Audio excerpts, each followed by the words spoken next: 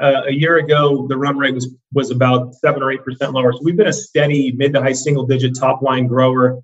Because the number's big, you're good with numbers. I am too. So the nominal amount's big enough that we've grown in that range, and we'll probably grow closer to 10% the top line this year. You are listening to Conversations with Nathan Latka. Now, if you're hearing this, it means you're not currently on our subscriber feed. To subscribe, go to getlatka.com. When you subscribe, you won't hear ads like this one. You'll get the full interviews. Right now, you're only hearing partial interviews. And you'll get interviews 3 weeks earlier from founders, thinkers, and people I find interesting. Like Eric Yuan, 18 months before he took Zoom public. We got to grow faster. Minimum is 100% over the past several years. Or bootstrap founders like Vivek of Question Pro. When I started the company, it was not cool to raise. Or Looker CEO Frank Bean before Google acquired his company for $2.6 billion. We want to see a real pervasive data culture, and then the rest flows behind that. If you'd like to subscribe, go to getlatka.com. There, you'll find a private RSS feed that you can add to your favorite podcast listening tool, along with other subscriber-only content. Now look, I never want money to be the reason you can't listen to episodes. On the checkout page, you'll see an option to request free access. I grant 100% of those requests, no questions asked. Hey guys, my guest today is Steve Murphy. He joined Epicor Software Corporation as CEO in October of 2017, bringing over 20 years of technology industry executive management experience to the role. As CEO, he's responsible for providing a long-term strategic vision for the company with a focus on customer experience and delivering innovative product services that support and drive business growth. Steve, you ready to take us to the top? Yeah, hey, great. Thanks, Nathan. Good to be here. Look forward to spending a little time with you. You bet. Now, Epicor has quite a history here. They officially launched, what was this, like 1970 something? The company's about as old as me. So it's been in business since 1971. We're almost 50 years old. And we've grown a lot in the last few years, but we generally have stuck to supporting manufacturing, distribution, warehousing, things like that, which has become a pretty hot business in the last few years, surprisingly. Now, how do you explain what you do today simply? Because when you look at where you rank in Magic Quadrant and Gartner, I mean, you rank for things like CRM, supply chain management, you play in the HR tech space and the human capital management space. It used to be on-prem. Now you're also SaaS. How do you button all this up into a sentence to describe what you do? Yeah, what I'd say is if somebody makes, moves, or sells a physical product, it could be a vehicle, it could be construction materials, it could be something you buy in a hardware store. The back-end systems that manage all of that movement and inventory, that's what we tend to do. Interesting. Now, providing a little color here before you joined in 2017 of Epicor, and then we'll jump in with you. Epicor was a public company in 2009, revenues breaking $409 million. There was obviously an interesting breakdown of that revenue where, again, about $70 million of that was licensing revenue. There was a big consulting business, I think, of about $128 million. And then there was a maintenance contract business of $191 million, and then a little hardware business for $20 million, maybe for installing on-prem sort of hardware stuff. You've now come in, obviously, I imagine, drastically changed this revenue mix, and the company has gone across many hands. So taking into your head, when you were first reached out by the Epicor team to join in 2017, what was the thesis? What did they want you to do, and what got you excited? Yeah, you know what? The big one was the products were just about, well, in two out of three cases, they were cloud ready.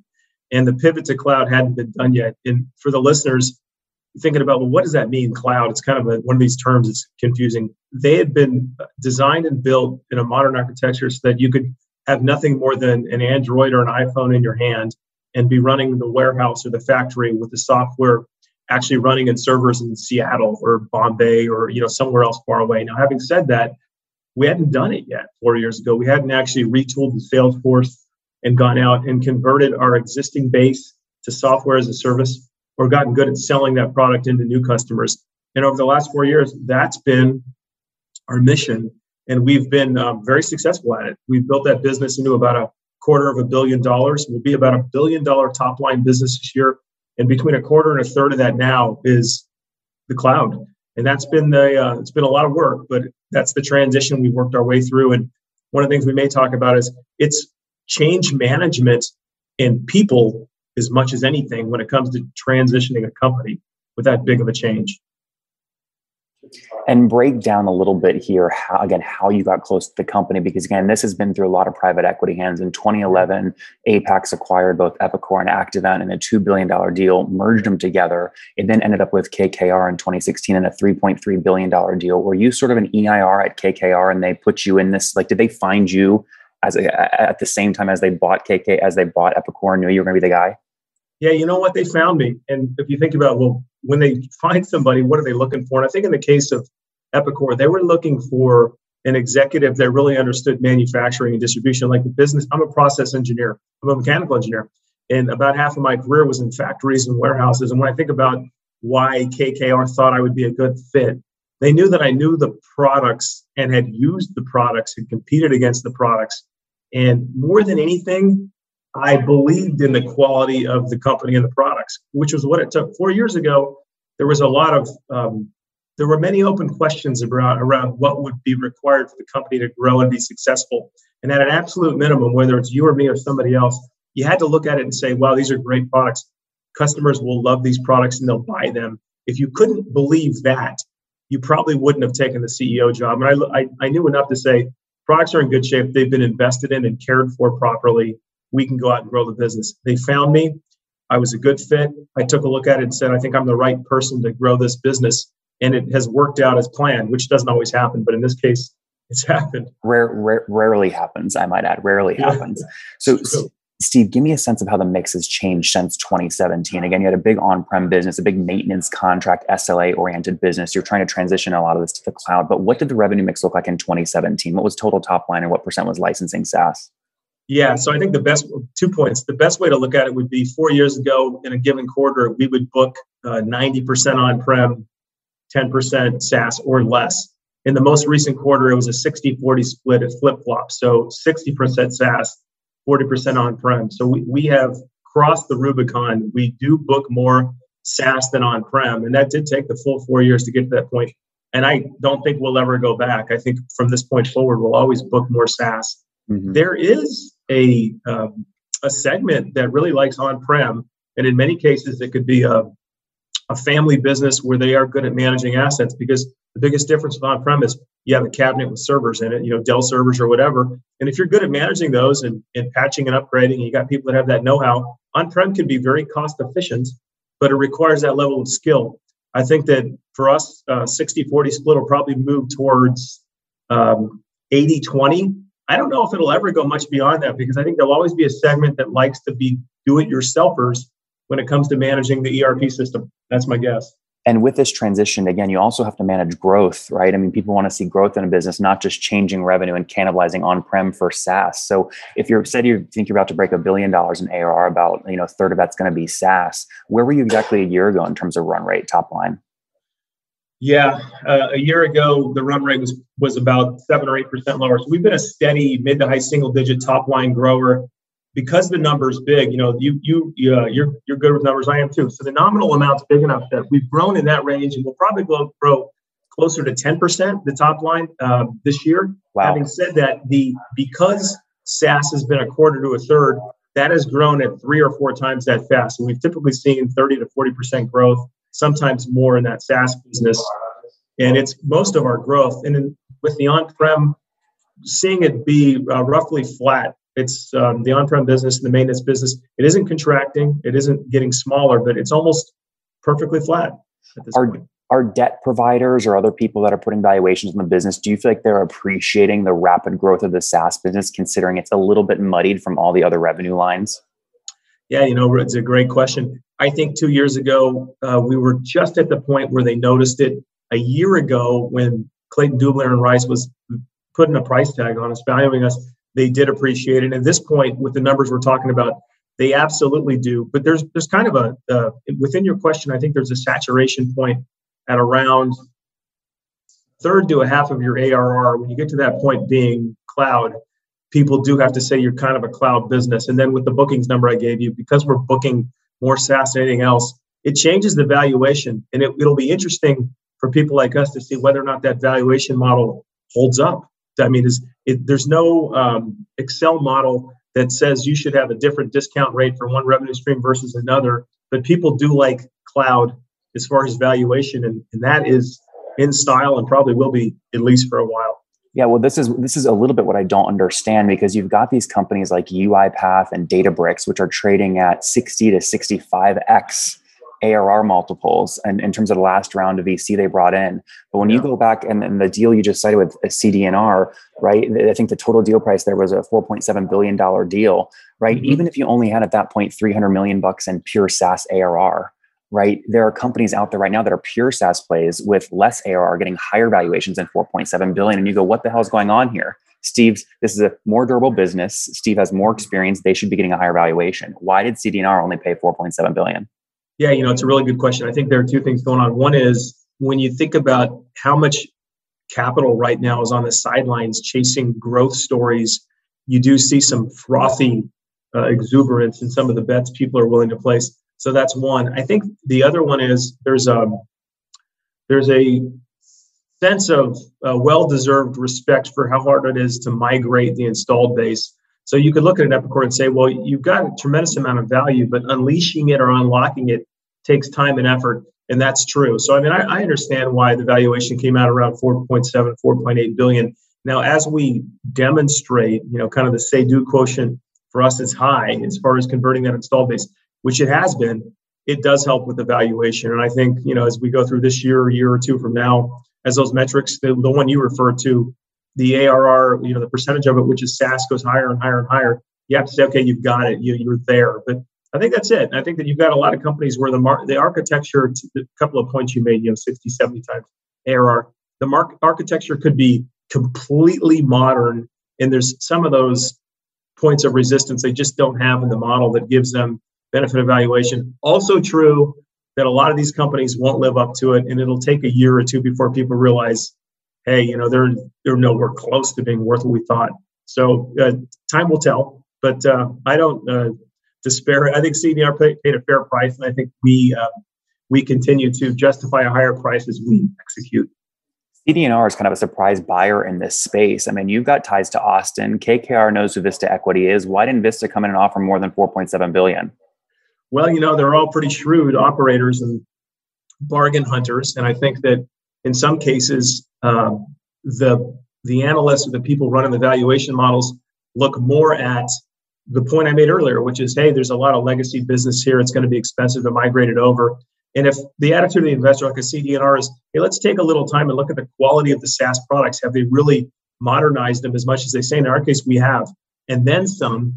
It's interesting when you do one of these beauty contests, different people look for different things and come to different conclusions. And it's capitalism in its rawest form. So I think CD&R has been a great partner, and I think they're thrilled with how well we've done since they bought us. But I think, we have a lot of respect for Vista. I think they probably kicked the tires and said, that's a big chore, to continue to rotate over from the on-prem business. And we're not sure we want to sign up for something that could take that long. There's a path, I imagine, where in 2022 or 2023, when some of this debt is coming due, we see Vista coming in and offering you something like 10 billion, right? Are we going to read that headline? Who knows?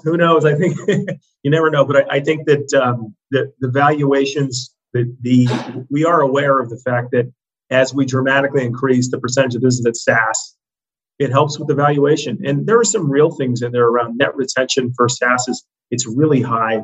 How high is? Are you above 140 net dollar retention, 140%?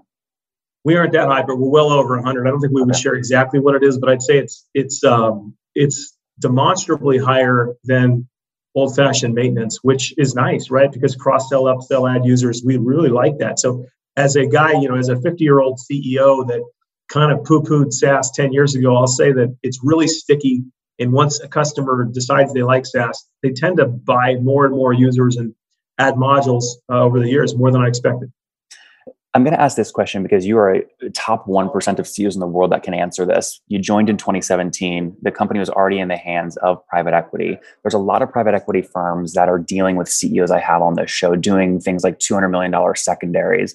magnifying that times a factor of 10 at what you see at Epicor, the company had approximately 1.7 billion outstanding on a first tier loan that paid 320 bips over LIBOR, and that matured in June of 2020. This was in 2019. I imagine these debt schedules fuel a lot of the M&A in the private equity world. So can you just teach us quickly, how does private equity companies like CD&R and KKR make money on a play like Epicor while also managing this debt? And how does that impact your ability as a CEO to run the company? Yeah, I think for most people, it would be very similar to when you go buy a house, you put a down payment down, maybe 20%, 4/4 of the house is debt. So if the house appreciates, you get all the appreciation. You don't have to pay the bank on the appreciation. So for us, I think that we really need to know that if you're a CD&R or a KKR, for starters, is the recurring revenue stream, we talked about retention rates, is the recurring revenue stream as stable and profitable as we thought?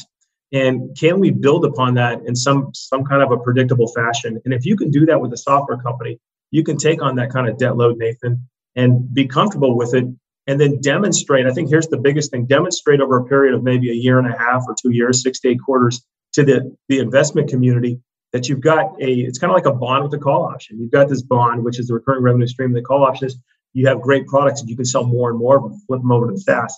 If you're an investor and you can find an asset that fits that profile, you can do really well with it, but you've got to do both. You've got to be that predictable bond, and you've got to find the growth with the call option. You can do things like in the last 6 months, and this is all public record, we went back into the markets and were able to refinance the first lien and do really well on it. And we had earned the right to do that. We didn't go out and get a dividend or do anything self-serving. We just said, wow, we can take this thing down by about 125 basis points. When you're talking about, $2 billion plus in debt, it saves a lot of money. So those are some of the things that when management cooperates with the investor, you can really create a lot of long-term value. But you've got to have that level of cooperation. And we've got it with KKR, a great shop, and we have it with CD&R. But you really zeroed in on it. That I think is part of the formula that's got to work.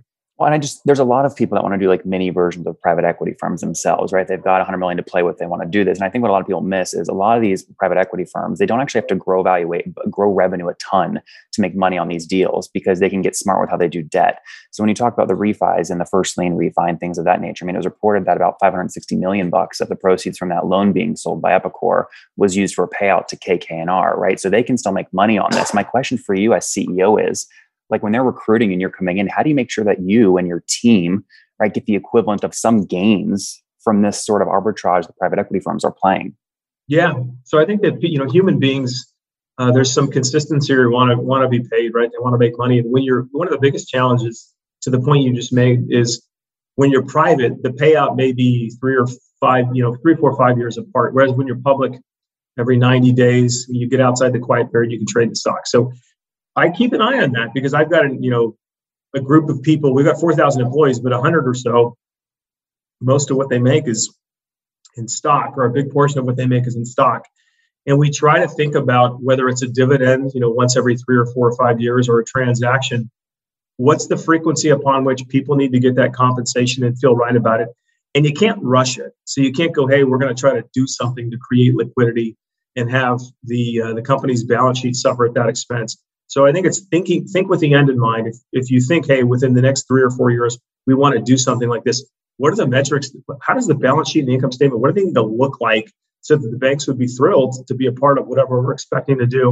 And if you do that, then you're fine. I think where people get in trouble is when they want to create liquidity too frequently in private equity. You can't do it every year or every other year. Maybe it's every 3 years. Or if they think they can wait 5 to 10 years, then you lose good people, right? Because people, they have kids in college. They have, a variety of responsibilities where they've got to get that at some point. That's the advice I would give is you probably need to have a liquidity event every 3 or 4 years, but you need to plan for that as part of your job all the time. You really need to be prepared for it. Steve, as we wrap up here, what % of your base revenue, called $1 billion run rate, do you think needs to be high margin, pure play cloud revenue for you to test public markets, whether it's via a SPAC or an IPO, and tap into the sort of very frothy SaaS valuations we're seeing right now? Yeah, so I think I actually have a pretty specific answer. I think it's half of our recurring revenue. Half or more of our recurring revenue needs to be SaaS cloud revenue, and we're right about there. So I'd say we're about 70% recurring. So we'll say $700 million, 675 is recurring, and I'd say at around 300 to 350, we're clearly we've crossed the saturation point to SaaS. That's my perspective on it. Steve, we love that, man. Take us home here. What's something you wish you before you got into all this business stuff? What's something you wish you knew when you were 20? I think as a father of a kid who's about 20 and a couple other teenagers, what I try to tell them is failure is not only necessary, it's by far the quickest learning mechanism there is. So don't spin on that failure, accept it and move on. And some of the best lessons you learn will be for some tough failures.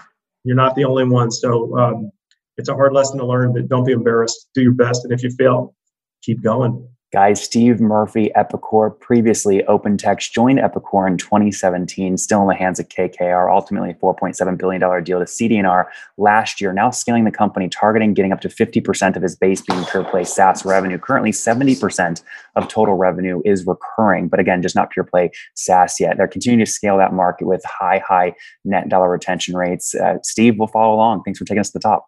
Yeah, thanks, Nathan. It was a pleasure. All right, guys, cut. Steve, what'd you think, man? You have fun?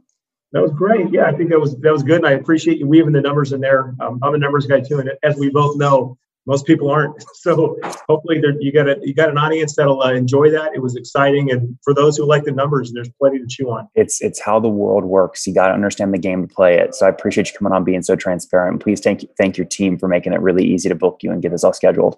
Hey, good stuff. Nice. All right, take care. Bye.